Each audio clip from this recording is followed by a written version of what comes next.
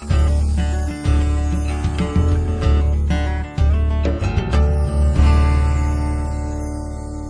going to start, and we're going to pick up where we left off last week. We went through the Gospels last week, didn't we? The 4 accounts of the same Gospel, Matthew, Mark, Luke, and John. And we looked at the similarities, the differences, and then pointed out some highlights through there, of which there are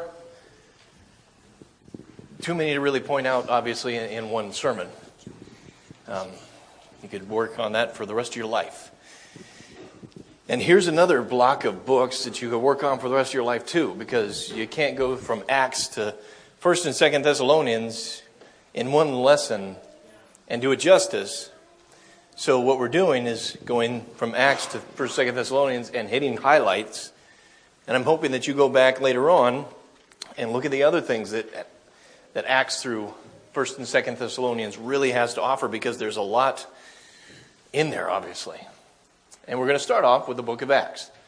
The book of Acts. And for that, if you don't have your papers yet, Ty's still going around giving papers out so you can follow along. For that,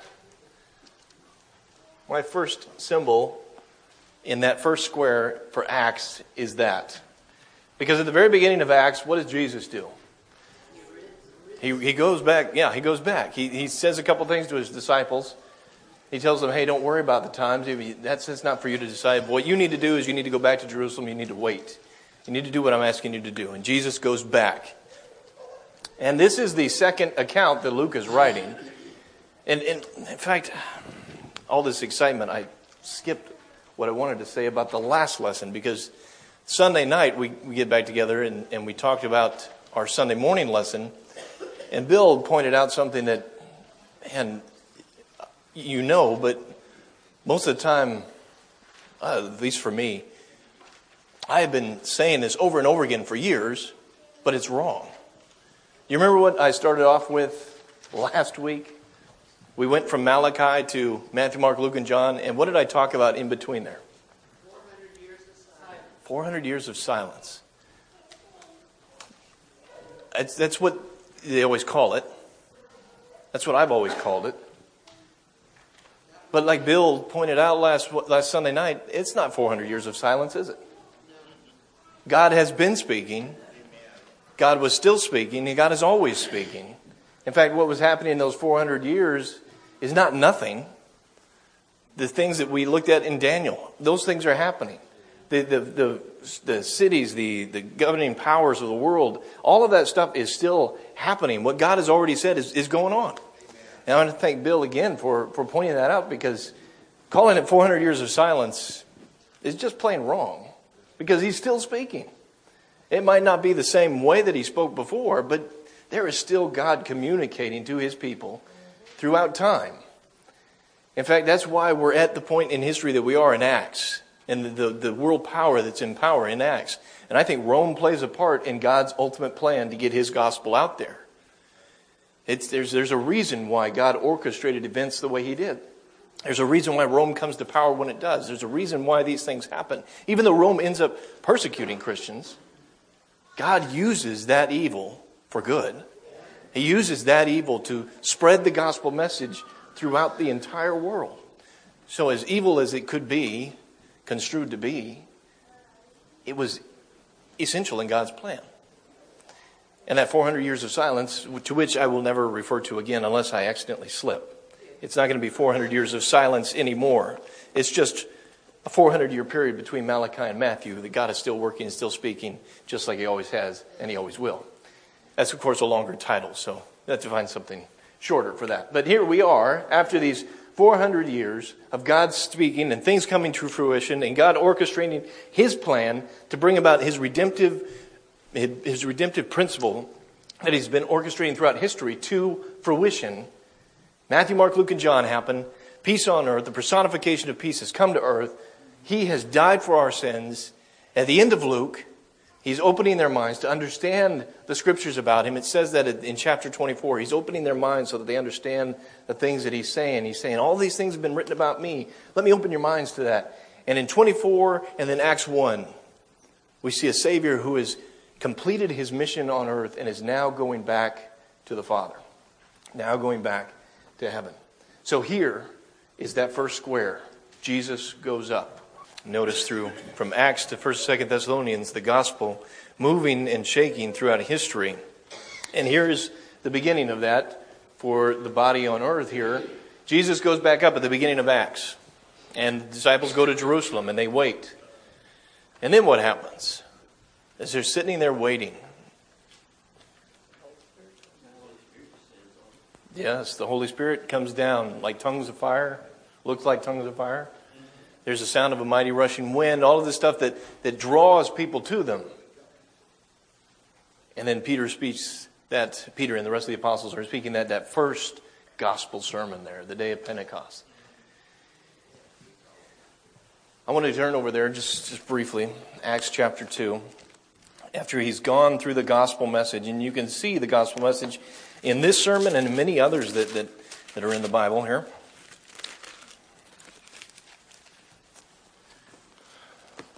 And when he gets done saying, you've crucified him.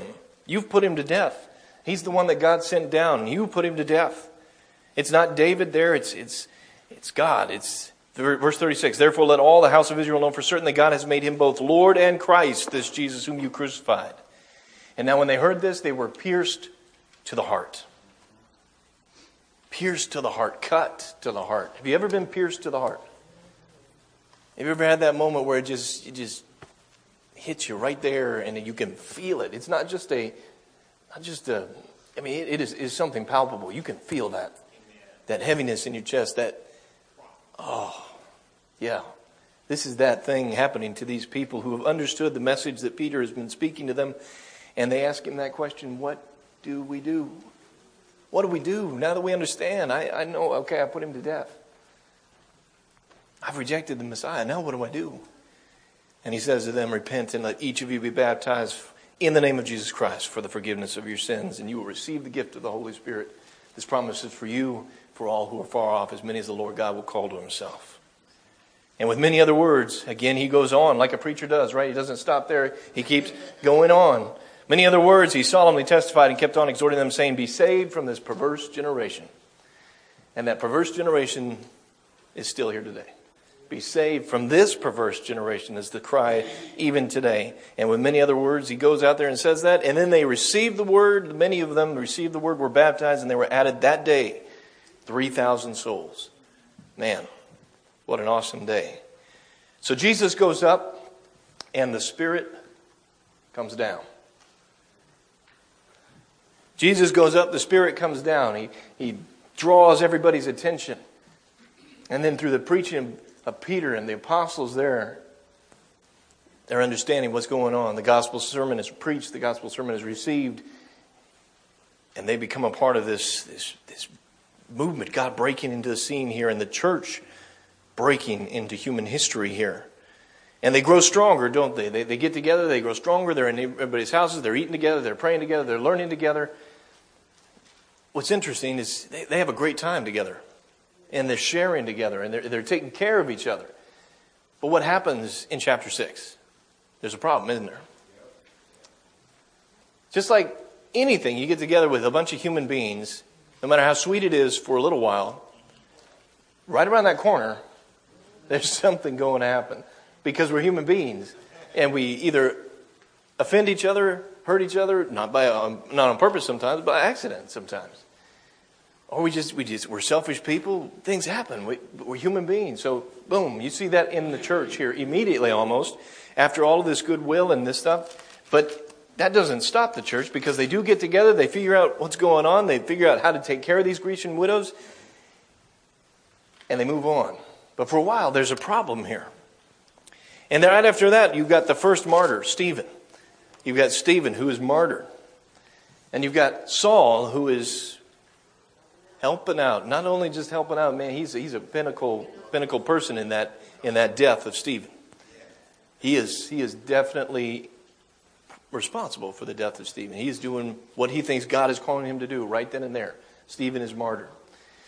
And the church right now is not moving. God told them to go to Jerusalem. To where? Jerusalem. Where next? And where? Judea, Samaria, Well, yeah. Why stop there? Why stop there? Let's go everywhere. Let's go everywhere. But where are we going right now? We're going pretty much nowhere right now. Not much spreading is happening, and God is going to get His people moving. God's going to get His gospel moving. Stephen is martyred, and Saul at this time, not Paul. Saul is persecuting the church, is locking people up in prison, throwing them in prison, and even having people killed, like Stephen, killed. But that doesn't last for long either, because as Saul is moving to another place to do the very same thing, who meets him along the way? The road to Damascus. The Lord Himself knocks him off his horse and says, what in the world are you doing? You better rethink your ways. And Paul says, okay. After being met with Jesus Christ, I think you would say okay. In fact, Paul himself, that's probably the only guy Jesus was the only guy that could probably reach that man. With how zealous he was for God's cause, I think Jesus was the only person that could actually change that man's mind. Peter wouldn't have changed his mind. None of the apostles probably would have changed his mind. Jesus Himself changed that man's mind. And from that point on, Jesus went up, the Spirit came down, and now the church is going out. So for your first box there, for Acts, because there's tons of things in Acts, we can't touch them all. This is the Acts of the Apostles. This is the church moving and shaking in the first century. This is real life, real time events happening in the body of Christ. But Jesus going up, the Spirit coming down, and the church going out is a simple way to remember the book of Acts. Up, down, out. Now, Jesus has gone up. He's with us. The Spirit has come down. There's a good question for us. How much do we go out? Do we still go out? Like the book of Acts. Going out. So from Acts, could you erase that for me, Ty? From Acts, you go to the next book. The book of Romans. This is one of my favorite books. I'll have to let you know. This Romans is one of my favorite books. I had someone tell me a long time ago that if you get Romans, God gets you. If you understand Romans, God's going to get you, because Paul's epic piece here is just, it's amazing. Okay, yes. And for this, I drew this.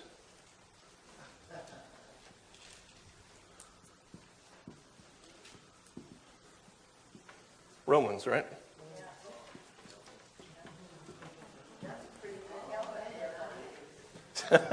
Thank you. Thank you so much. I'll be doing autographs later. First edition prints available if he doesn't erase them. This is my favorite book. And you go through this book, and again, it's impossible to do it justice, but man, the pinnacle of this book, the way he breaks it down, the first 12 or first 11 chapters are really a lot of theology, dealing with righteousness, dealing with Israel's past rejection in 9, Israel's present rejection in 10, and then the future restoration of Israel in 11.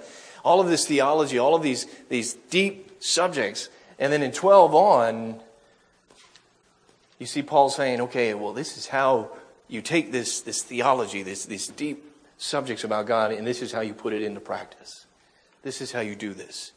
And he leads off with that in chapter 12, that don't be conformed to this world, but be transformed by the renewing of your mind. I'm urging you to live this way, because you know these things, because you understand these things, because you've been washed in the blood of Christ.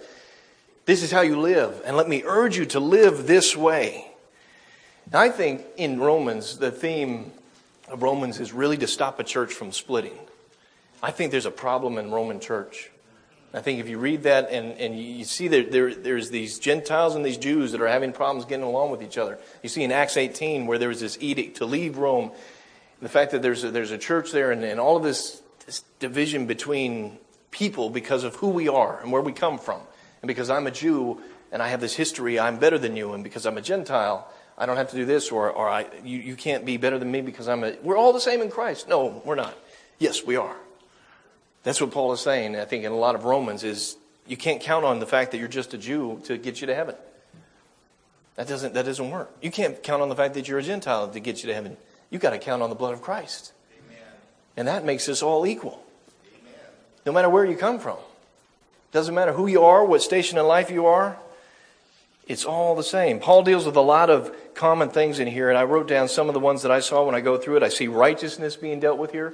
I see the law, legalism, grace, works, and sin. And in the center of this, when you break down the center of this, why I think this is, again, dealing with a church that could split, that is having some problems because of the makeup of the church, and learning how to get along with each other in the body of Christ, is at the center of this book is the family of God. He's saying this is the family of God. You're a part of the family of God. You are one family. Get used to it. If you don't like your brother next to you, I'm sorry. You got to learn to love him.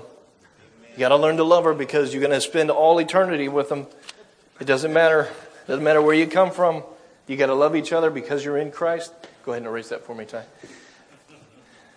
Well, we go from that beautiful book, that eloquent book that breaks down again this life in Christ and the theology behind all of this stuff that Paul is saying. And we go to 1st and 2nd Corinthians. And for this, I drew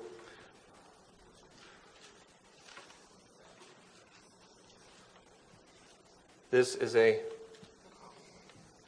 exactly, a column. It kind of looks like a Corinthian column, a Corinthian column. This is the 1st and 2nd Corinthians. Another good book, but another look inside what's going on in the church right then and there.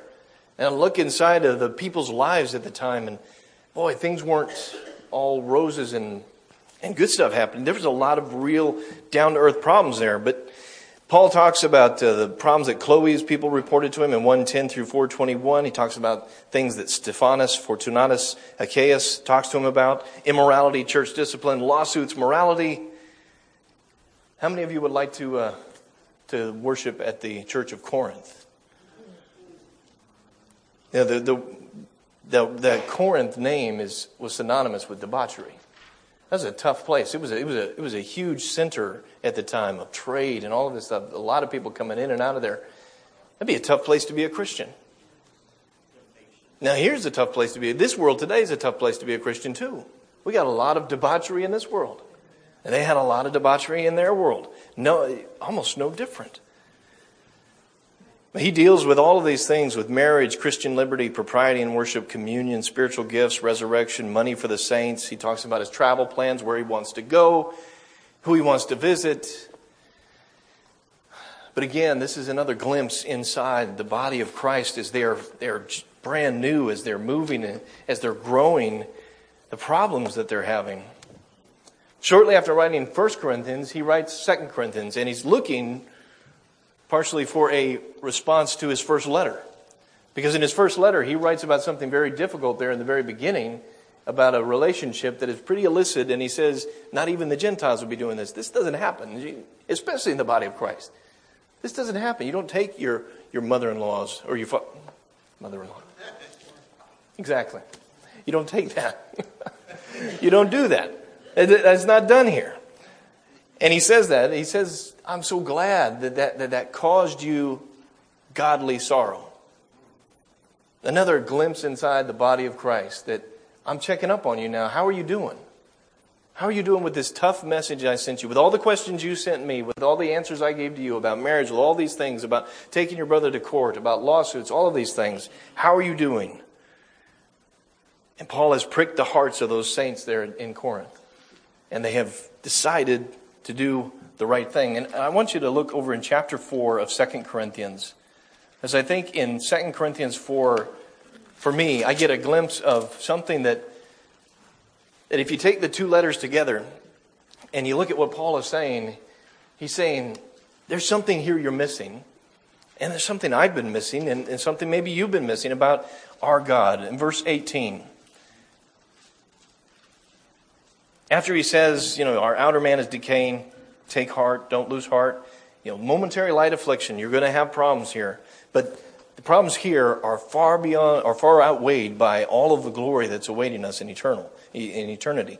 Verse 18, while we look at not things which are seen, but at the things which are not seen. For the things which are seen are temporal, but the things which are not seen are eternal. That's right.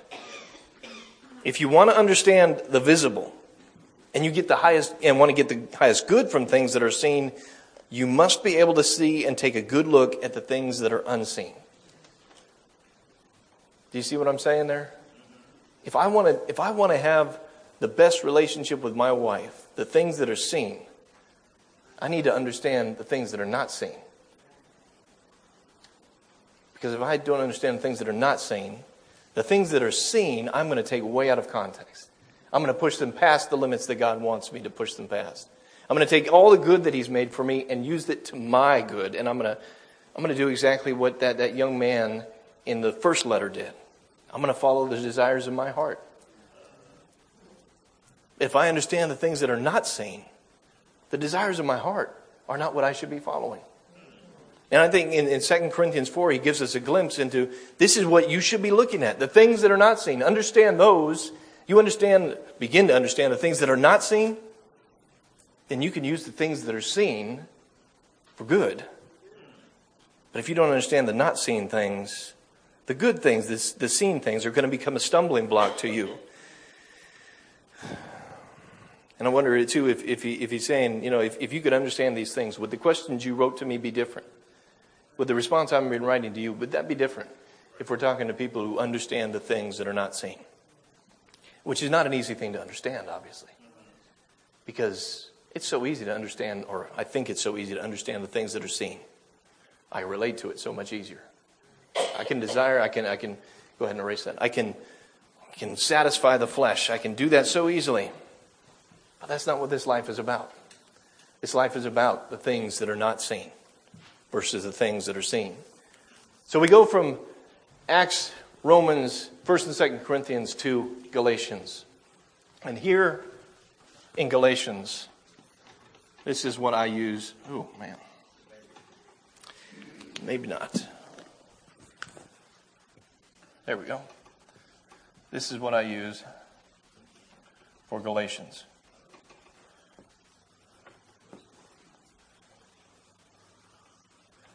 Faith.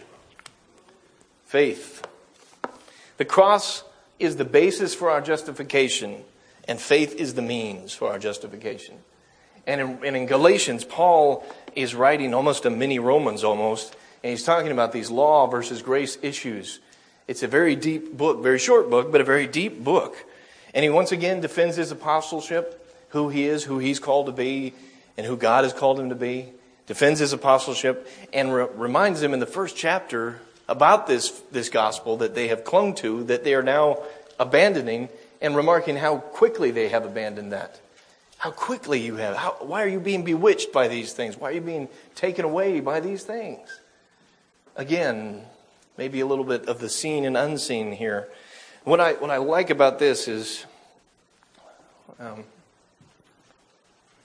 could you erase that for me, Ty? I want to write down something really quick. When you look at the book of Galatians and you look at it as a whole, I like the way it's broken down, at least the way I think it's broken down. Again, in that chaotic structure, you've got the prologue, obviously, and the ending. But right at the beginning, you've got two ways. Two ways. Paul's two ways before and after Jesus. He describes himself. This is me before Jesus, and this is me after Jesus. These two ways. Right before the ending, there's also two ways. And he describes the ways of the flesh and the ways of the Spirit. So he's contrasting these two ways. This is me before Christ. This is me after Christ. And then he contrasts right before the end of the letter. This is the way of the flesh, and this is the way of the Spirit. And they're not the same. Two distinct ways. Right in between that, you have two arguments from Scripture. And he uses Old Testament Scripture to make points, to drive home the message with the illustration. He makes two of those. The very first one he's talking about Abraham, and then the second one he's talking about Sarah and Hagar. But two arguments right there in the middle about Scripture. This is what it's all about. And right in the middle of all of that, right at the pinnacle of the letter, is him saying, you've been redeemed.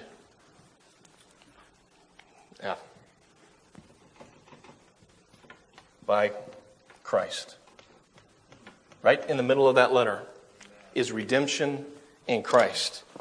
Faith in Christ. And you see how this letter is structured to get you to understand this is about Christ. This is His gospel. This is His message. Don't leave it.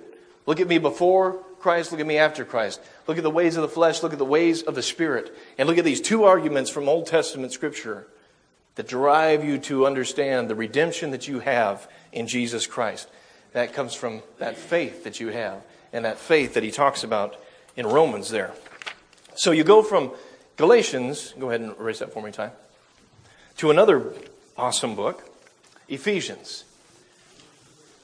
Now, Ephesians scholars will argue about the actual addressing to that letter, because the letter doesn't always have to the Ephesians in the original letters.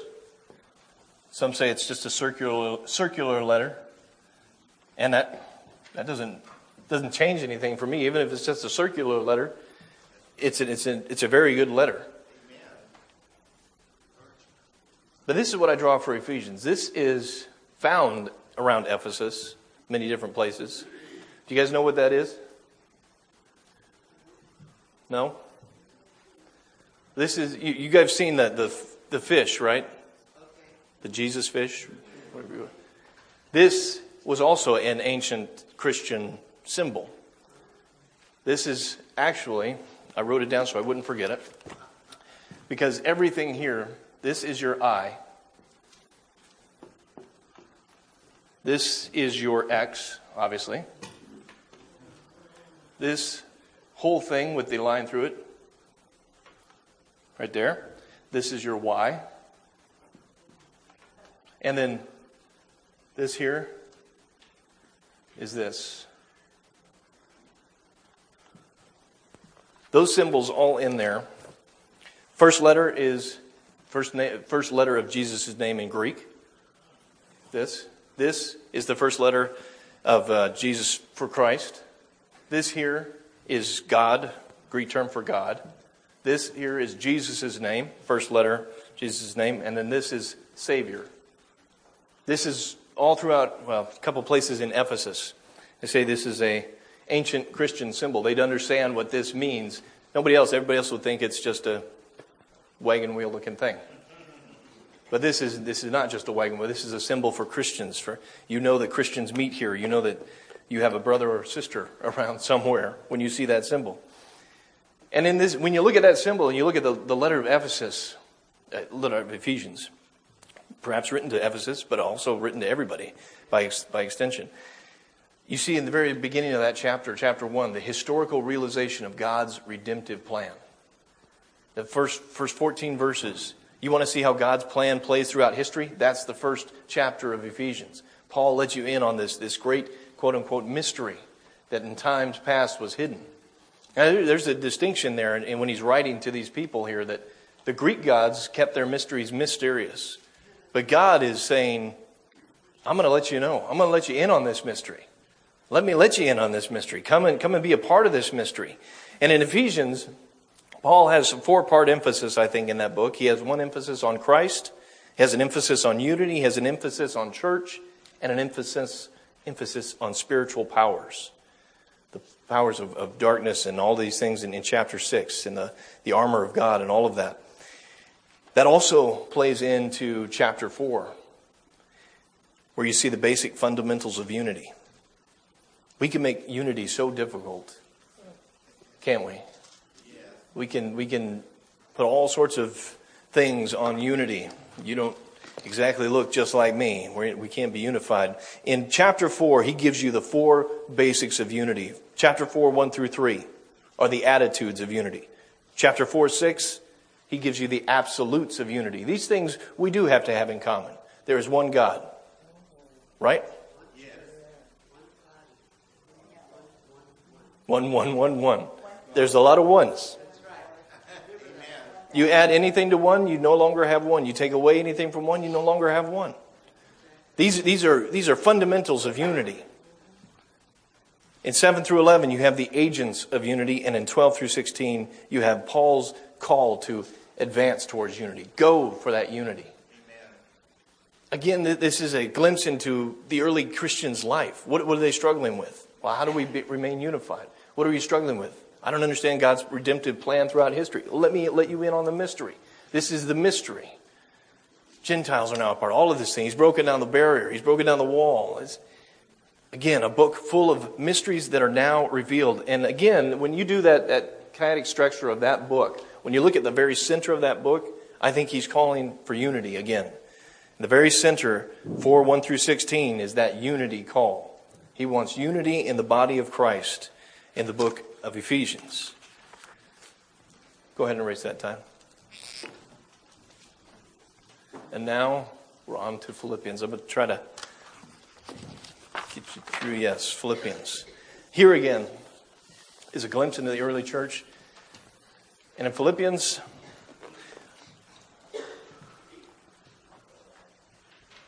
here's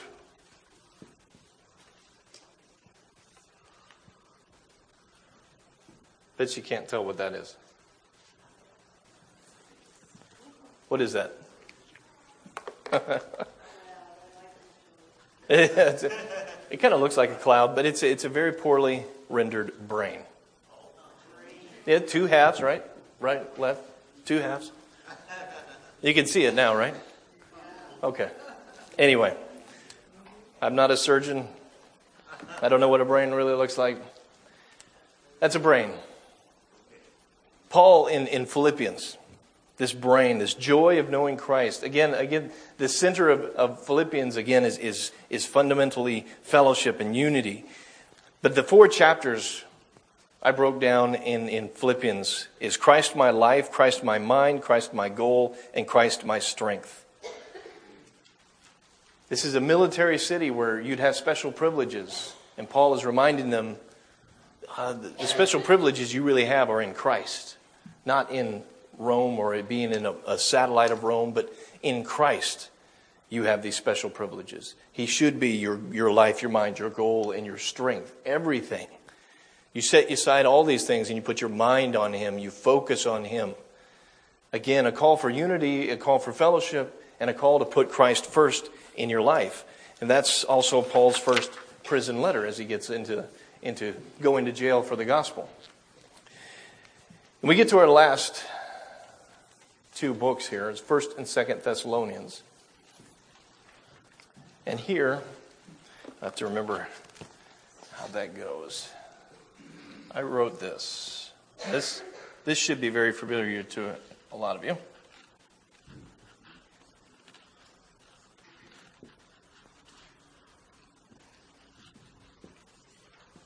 Right?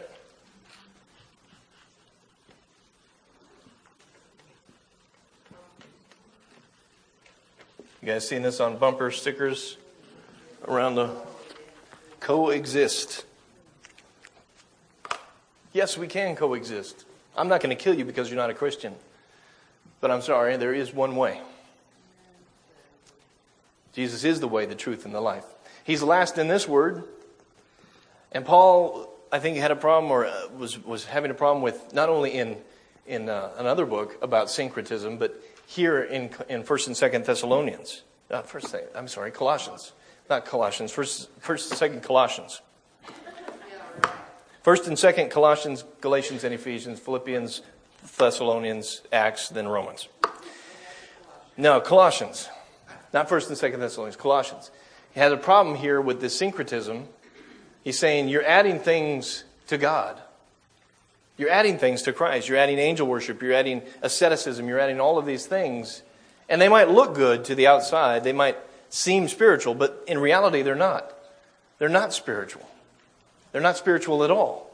They're putting Christ last when they're should be putting Him first. You add anything to that one, again, what do you have? You have more than one. You don't have the one that you need. And in this book, Paul uses several words. He uses, again, the word mystery. He uses, he tells us that the mystery is no longer hidden, 2:2. He uses the word all things over and over again. Nothing left out, that Jesus is over all in 1:18, that He's the fullness of God in 2:9, and that He's sufficient. Mystery, all things, sufficient. Jesus plus nothing equals what? Everything. Jesus plus nothing equals everything. You don't have to add anything to Jesus. You don't take anything away from Jesus. You don't add asceticism. You don't add angel worship. You don't add visions that you've seen.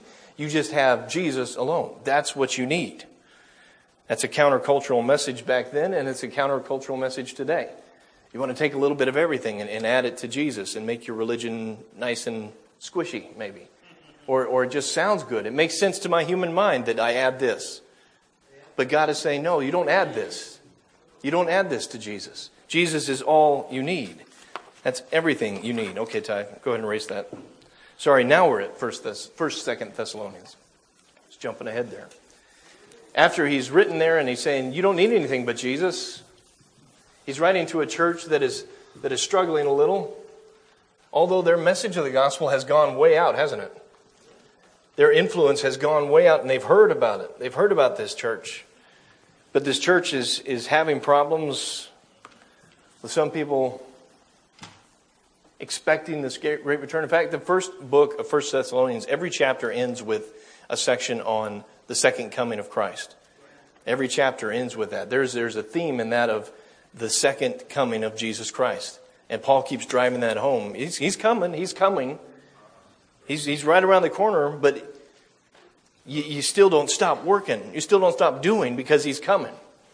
In fact, I think one of the two big messages from the first letter is that the church that received the gospel must pass on the gospel. And you see that exemplified in Thessalonians. He says, your example has gone out. They've heard about you. We've heard about your message. Number two, the church or the person that passes on the gospel has to embody the gospel. And I think those are messages that he's driving home there in 1 Thessalonians especially. If you got it, you got to pass it on. And if you're passing it on, what do you have to do? You have to live it. You have to live the gospel in order to pass on the gospel. And you live the gospel by not just sitting around and waiting for the gospel to finish, for Christ to come back. And that where 2 Thessalonians comes in, he writes and he checks up on the people that he's written to before, and he's giving them encouragement to hold fast. Keep going on. And I think there's three main points in 2 Thessalonians. He's telling them, you got to be steadfast under this persecution, this opposition that's going to happen. And again, that eternal weight of glory is going to outshine it. But you've got to be steadfast under this. The second issue is that second coming again and the man of lawlessness, the man of sin that they're looking for. And then number three, the continued problem of idleness and responsibility. You can't just sit around and do nothing. God expects you to work. God expects you to do something. Go ahead, son. Again, that's a shotgun effect from Acts to 1st and 2nd Thessalonians. What you see overall, though, is you see God showing up not showing up. He's always been working. And you see the culmination of all of his work, the redemptive plan of his plan throughout history, as Ephesians 1 describes it. And as you see it played out in Acts, you see all of these things. You see Romans where if you get it, God gets you. Where he says you're all equal. We've all sinned. We've all fallen short of the glory of God. We all need God's grace. We all need that free gift. 1st and 2nd Corinthians, you see the problems in the church, the visible, the invisible. You see all of these things. The devoted life of a follower in Philippians, in Colossians, that call to put Christ first above everything else. Put him first. And in 1st and 2nd Thessalonians, that drive that if you've received the gospel, you have to pass it on and you must embody that gospel to pass it on. I've always heard that we should be restoring first century Christianity. I've even heard cries to restore, the 50s and the 60s, for some, the golden age, where everything was going right. I guess that's a matter of opinion too, right? But you look back in the letters that Paul is writing, and you see problems right from the beginning. Restore first century Christianity? I don't know if I'm on board for that. How about we just live what God tells us to live? Just live a life of a Christian. Just embody the gospel that we say we believe in and pass it on. I'm not going to worry about restoring first century Christianity. Let's just live Christianity today in the flesh. I know what you mean when you say that, and I agree. We should be more like Christ. more Bible-based and get our instruction from the Bible. That's the only place we should get our instruction from. But at the same time, I'm not holding up the Corinthian church. They had their problems. Ephesians had their problems. Colossians.